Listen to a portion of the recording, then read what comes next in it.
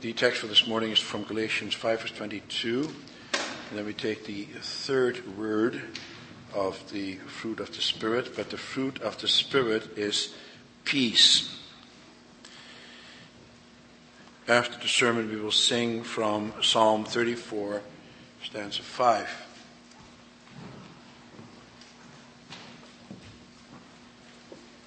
Beloved congregation of our Lord and Savior Jesus Christ, brothers and sisters, and that includes you boys and girls, let me begin by asking you a question.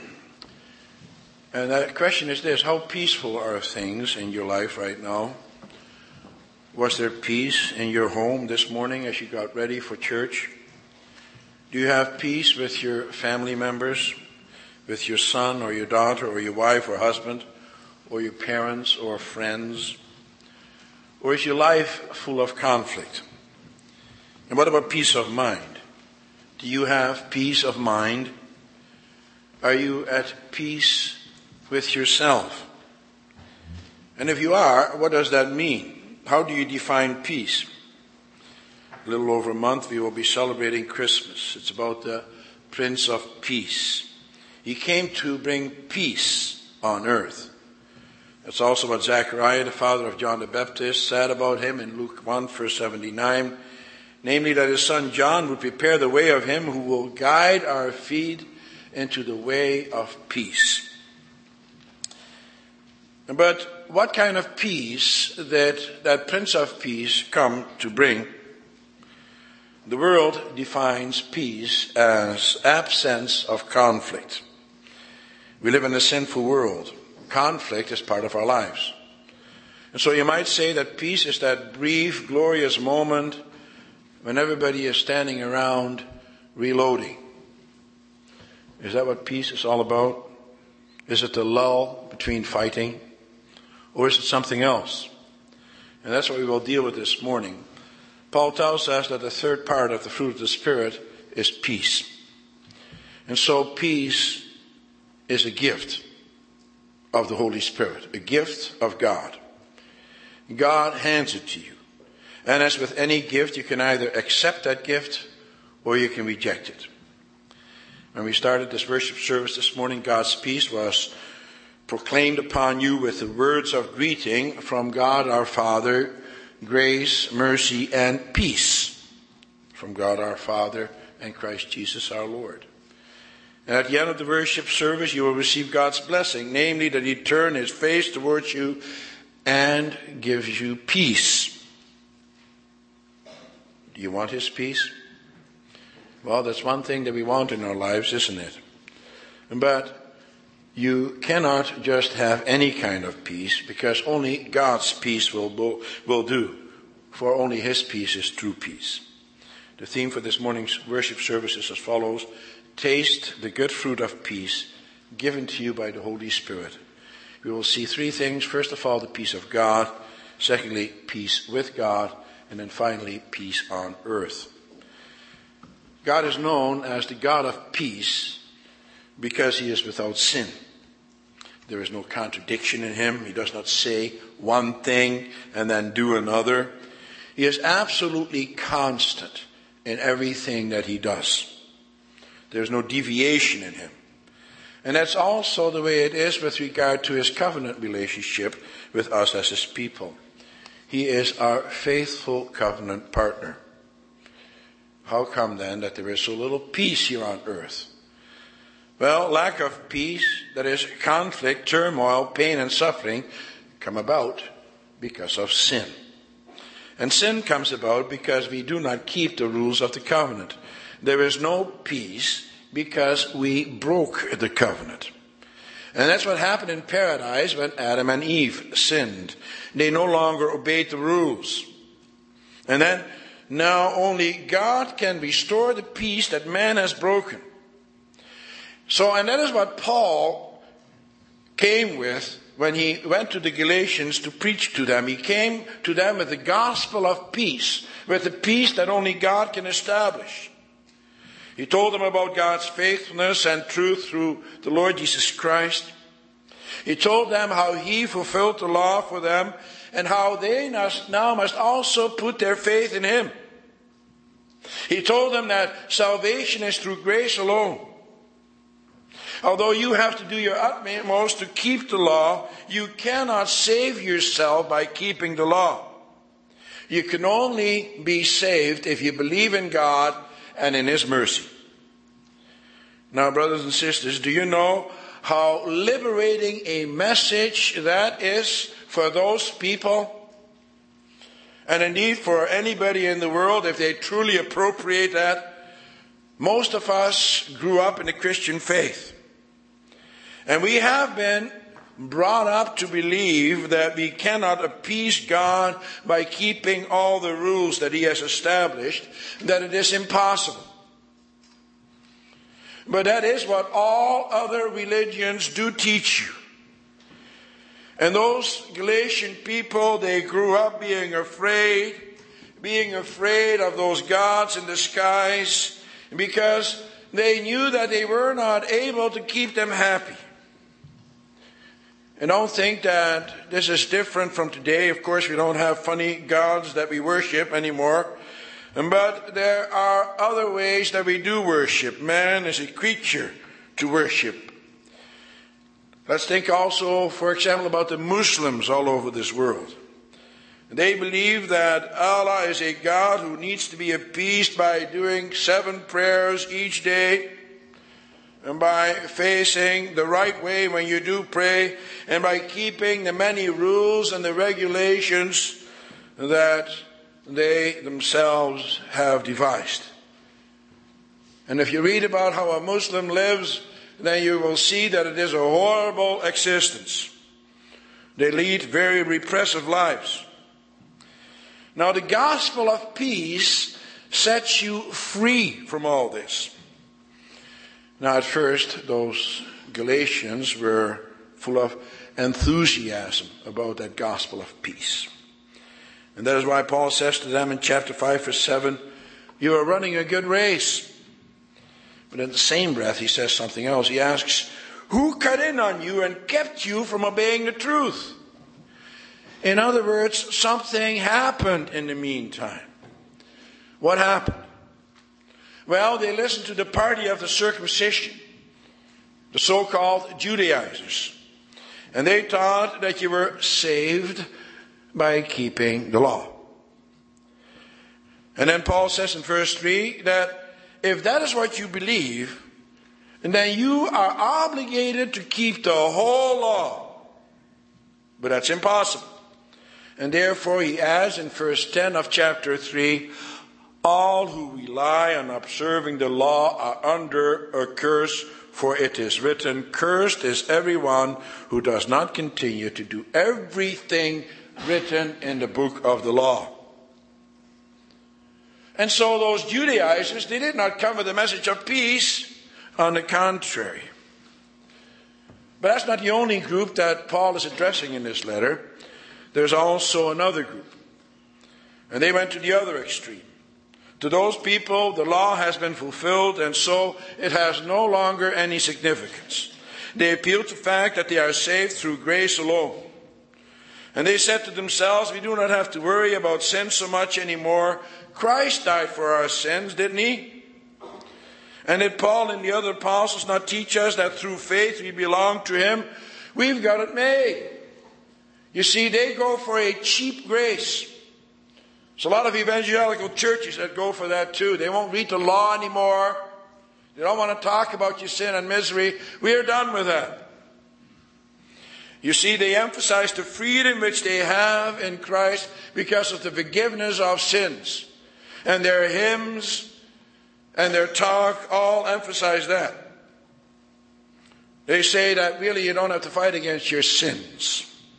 Christ has done it all for us, so we should not have to worry too much. But that's not what the Bible teaches us, is it?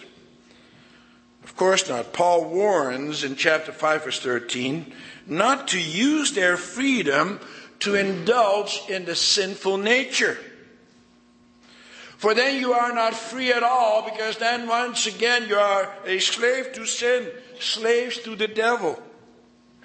And when you are a slave to the devil, then you are as far removed from freedom as you could ever be. also then there is no peace in your life. On the contrary, then your life is full of discord and turmoil. For then you are in the grip of Satan once again. And then you are not acting in accordance with your old nature. And then you too, just like the Judaizers, stand condemned. For that reason, Paul gives them the same warning as he did to the Ephesians as well. He said to them in Ephesians 4 verse 22, "Put off your old self, which is being corrupted by its deceitful desires." That is what every believer must do if he belongs to Christ. Now, what is that old nature that we have to put off? Just prior to our text, Paul says what that is.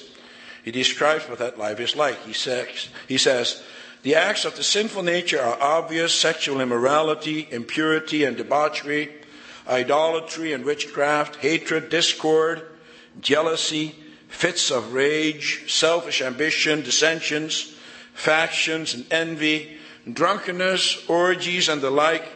I warn you, as I did before, that those who live like this will not inherit the kingdom of God." Those are the qualities man has outside of God. And there is nothing peaceful about those qualities. Indeed, they are all opposed to a peaceful existence. And so now let's look at ourselves.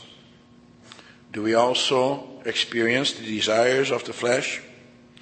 Does our old nature also want to assert itself?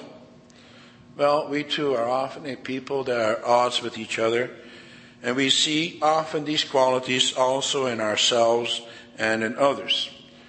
Just look at little children. If you want to learn anything about yourself, then just look at a child sometime, and then you will see yourself. Children have not learned to mask their true feelings as we as adults have. What you see is what you get. And you see jealousy.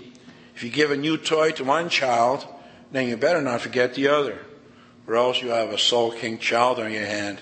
The child will not hide his feelings, and he or she will let you know how he feels in no uncertain terms. At the same time, you see enmity. Children are constantly in competition with each other. They look out for themselves first at the expense of their siblings. Children are by nature selfish. And as parents, we have to teach them not to be selfish. Children make sure that they get the biggest or the best first. It is the constant struggle for parents to teach children not to be at odds with each other and to live at peace with others. As adults, we are not much different. We also tend to look out for ourselves first, don't we? Never mind the other guy. Me first. And so by nature, we are not a peaceful people. And how did that come about? It wasn't always like that. Before the fall into sin, there was absolute peace. When you read through the first chapters of Genesis, you're immediately struck by the peaceful conditions which existed at that time. You see there, man at peace with God, with nature and himself. There is no conflict. Adam and Eve are at peace. And so what happened to change all that? Well, sin came into the world. Adam and Eve, and we with them, deliberately rebelled against God. And when that happened, our whole nature changed. Man, being good, now became evil. Man set himself up as the adversary of God, and there is no longer any harmony between man and between man and God. Eve tempts Adam, and Adam blames Eve. And now they're at odds with each other. And so you see that man himself broke the peace. Now instead of harmony, there is disharmony, hostility. Man abused the independence and freedom that God gave him and sought happiness, peace, and harmony on its own terms. And the problem is, what was true before the fall is also true after the fall. And there is no peace outside of God. And God reveals himself as the God of peace. Only through him can you find peace and harmony.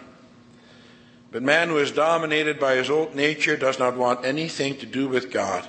He wants to seek peace and happiness outside of God. How then does God break through that old nature of ours? And that brings us to our second point. Well, God says to man, I do not want you to live in enmity with each other any longer. I want you to be at peace with me. And that is why I want to make a covenant with you. I want to make a covenant of peace with you. For that is what he calls his covenant in various places in Scripture.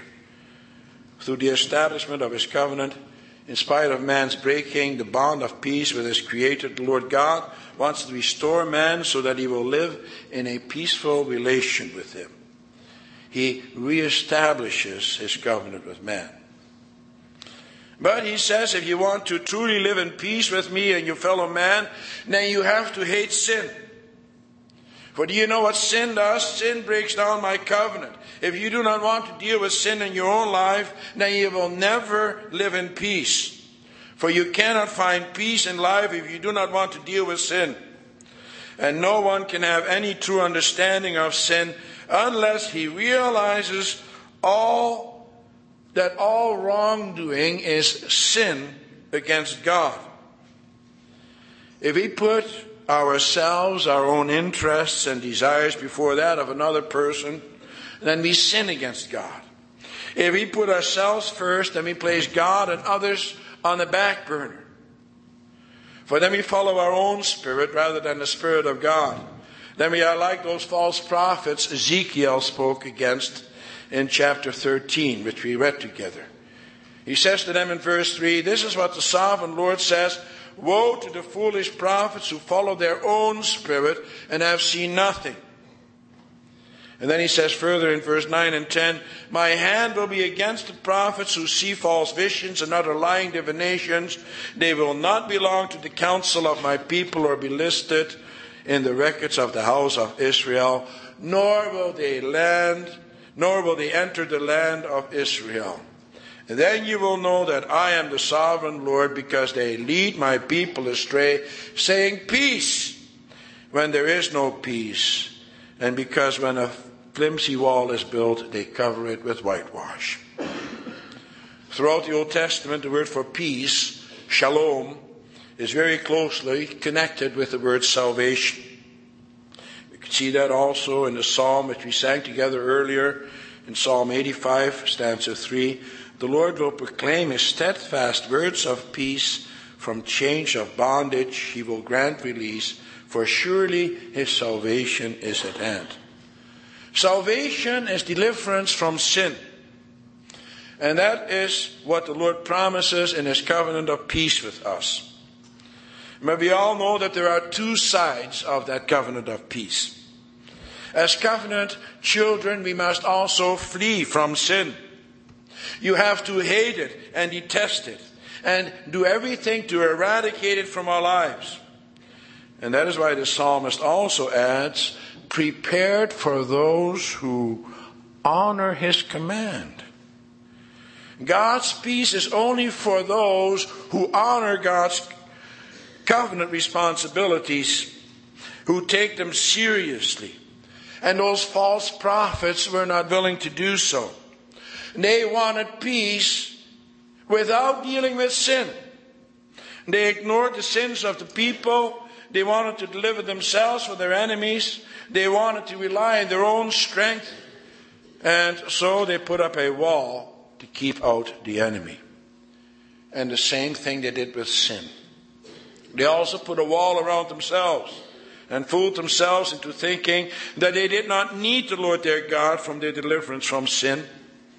They wanted to keep God out, and they refused to be convinced of the strength of their enemy.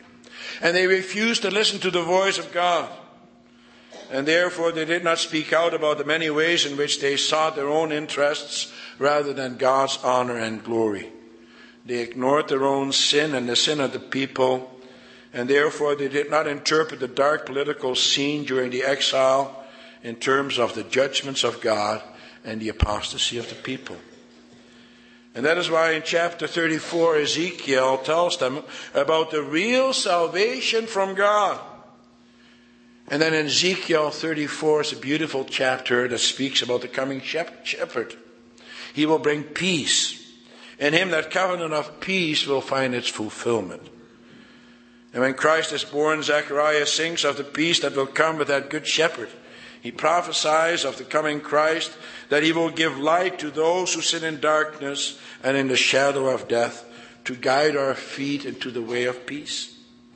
The prophet Isaiah also prophesies his coming. He says in Isaiah 9 verse 6, "For to us a child is born, to us a son is given, and the government will be on his shoulders, and he will be called Wonderful Counselor, Mighty God, Everlasting Father, Prince of Peace." Why is he called Prince of Peace? For no other reason than that he dealt with sin in the most radical way. Sin was nailed on the cross with him. And that is God's gift to those who believe in him. He gives his Son, the Prince of Peace. But what then does the Lord our God expect from us? Well, he says, I've done it all for you. I've brought you peace. I've brought you my Son. But if you accept that gift, then you will also show that you have accepted it in your life. It cannot be otherwise. How does that show? It shows in the way that you deal with sin.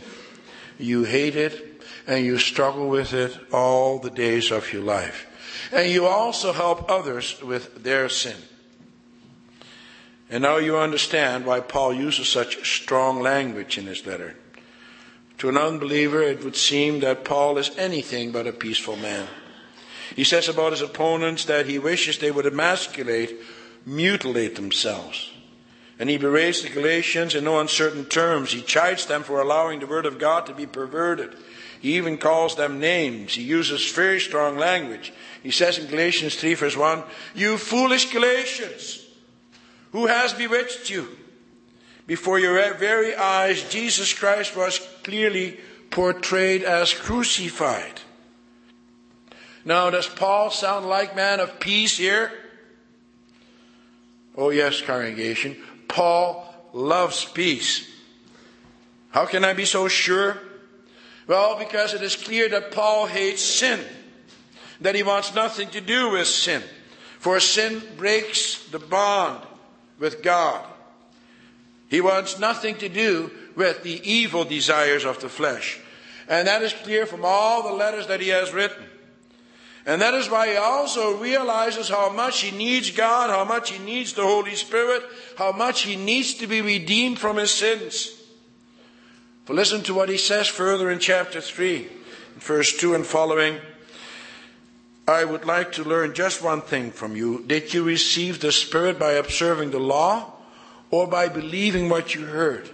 Are you so foolish? After beginning with the Spirit, are you now trying to attain your goal by human effort? Have you suffered so much for nothing? If it really was for nothing, does God give you his Spirit and work miracles among you because you observe the law, or because you believe what you heard?" Do you notice that Paul does not expect them to be able to go overcome their sins by themselves in their own? No, Paul speaks here about being supplied by the Holy Spirit. And he speaks about the gift of faith in that connection. He tells them that they cannot depend on the works of the law. Faith is a gift of the Holy Spirit. And if you accept that gift from God, then you will also accept the fruit of that gift, including the fruit of peace.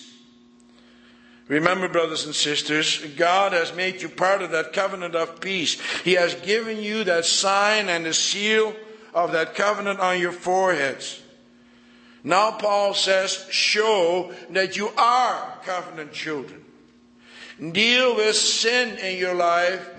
Be a peacemaker. We come to the third point. How do you do that? How do you bring peace on earth? Well, first of all, you do that by allowing the peace of God to come over you. You accept this message of peace in your life. You acknowledge the fact that you are a sinner and that you are in need of redemption through the blood of Jesus Christ. You realize that you desperately need the forgiveness of sins. And you accept all God's benefits. A person who accepts the gift of the fruit of peace is someone who is not afraid to take a look at himself. He doesn't mind criticism, for he wants to know how he has wronged God and his neighbor and how he can become a better person. He hates the sin that clings to him. And time and again he comes to the same conclusion as Paul did about himself, as he says in Romans 7, "What a wretched man I am." Paul knows the great battle that he has in his own life. And then he asks himself time and again, who will rescue me from this body of death? For he truly hates his old nature of jealousy and of strife. He knows that nothing good dwells in his flesh, and he actively and consciously flees from sin in his own life. He doesn't just say to himself, how glad I am that I have the forgiveness of sins, or how glad I am that I belong to the true church. For if that is where you leave it, if that is all there is to it, then you are still in your sins. Then you're still fooling yourself, for there is more. Indeed, it is true, and we must be fully convinced of that Christ has delivered us from this body of death, that we are part of the covenant of peace. But it doesn't just mean that now we can just lie back and soak it all up like a sponge soaks up water. No, the Lord God puts you to work every day. You actively have to seek the peace of God. And that means that you actively fight against sin and the devil. And that means, first of all, that you must take a close look at yourself. Is there a lack of peace right now in your life? Do you have all kinds of conflicts in your life with people? Well, if you want to have peace, then you better start by looking at yourself. What part are you of the problem? Because we are all part of the problem. We're all sinful people. In one way or the other, we contribute to conflict. And that is why we always have to look at ourselves first. You cannot skip that process. There are a lot of people who will just come and accuse right away. They will accuse others of this and that.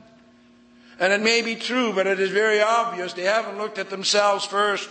They don't see their own sins first. There is no humility in their approach. And people like that are full of conflict.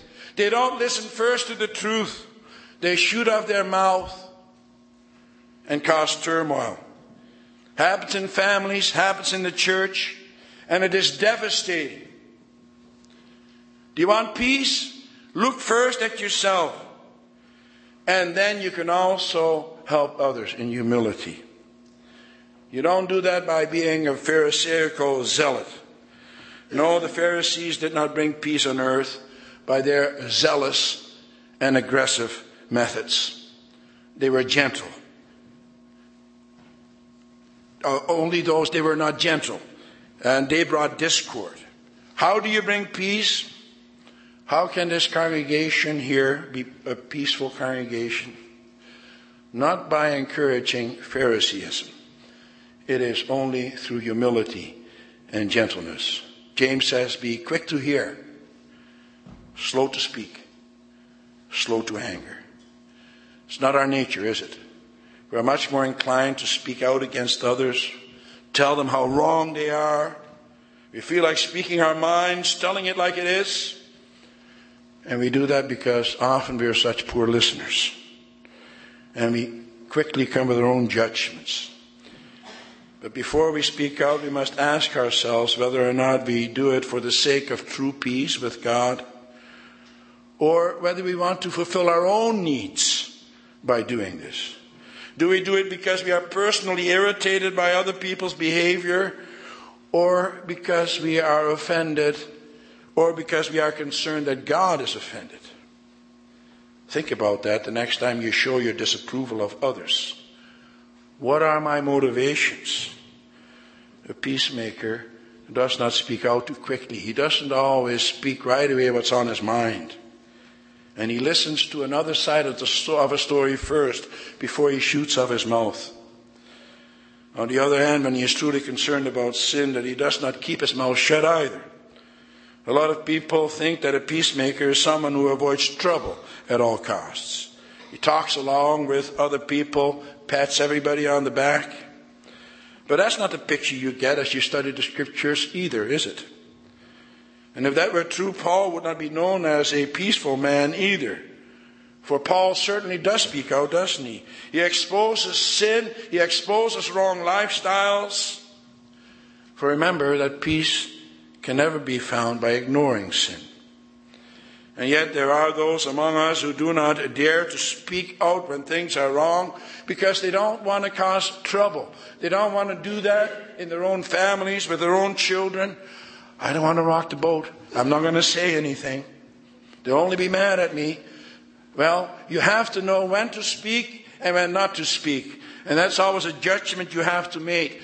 But remember that if you want to be a true peacemaker, that you have to also sometimes call a spade and deal with the truth. You have to teach others to be honest with themselves. And you can only do that if you yourself are honest with yourself. The Lord teaches us to be watchful. The Apostle John records the words of the Lord Jesus in chapter 14, verse 27, when Christ says, just before his death, "Peace I leave with you, my peace I give you. I do not give as the world gives. Do not let your hearts be troubled and do not be afraid." And he says further that the ruler of this world is coming, but that he has no power over him. Indeed, brothers and sisters, Satan has no power over Christ. He defeats the evil one, and he has done so for us. And that is why he can leave us his peace. Satan has no dominion over him, and therefore Satan has no dominion over you and me either. You do not have to be afraid either. Peace indeed is the fruit of the Holy Spirit. And as a fruit must continue to grow on the tree before it can be harvested, so it is with the fruit of peace. In this life we only have a small beginning of the obedience that God requires from us. But there must be that constant growth in your life.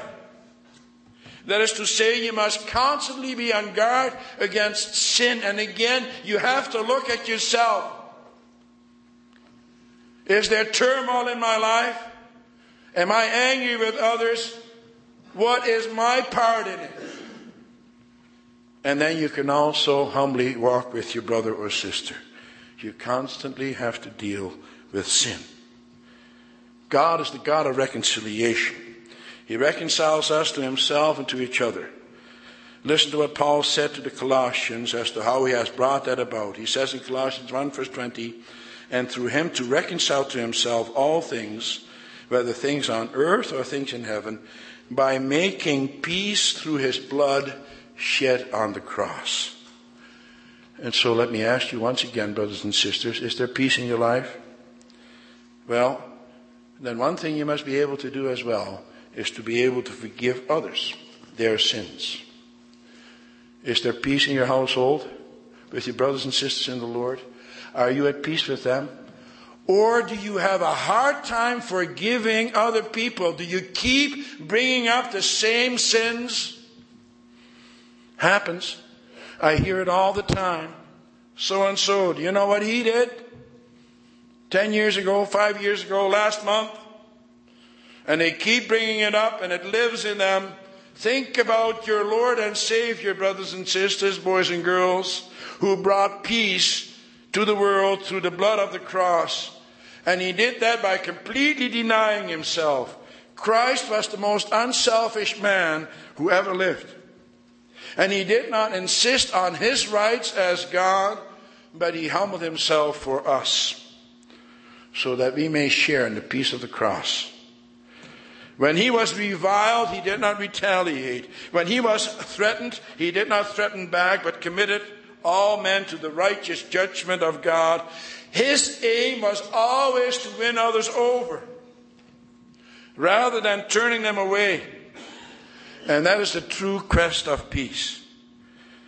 And so we too, as bearers of the fruit of peace, must deny ourselves and put off our old nature with its fleshly desires and seek the promotion of God's kingdom, that kingdom of peace. Well, brothers and sisters, Christ is coming again. And he will judge us. And he will look at us to see if we are truly fruit bearers. He will look at us and see whether the fruit of peace is present in our lives. For a tree, as he says, is known by its fruit. And so what will Christ say about you when he comes again? Will he see the fruit of the Spirit in you, the fruit of peace, or does he see the fruit of bitterness? The gospel of peace, as Paul calls it in Ephesians 6, has been proclaimed again to you this morning. Let the Holy Spirit guide you in this. Allow yourselves to be led by that Spirit. Amen.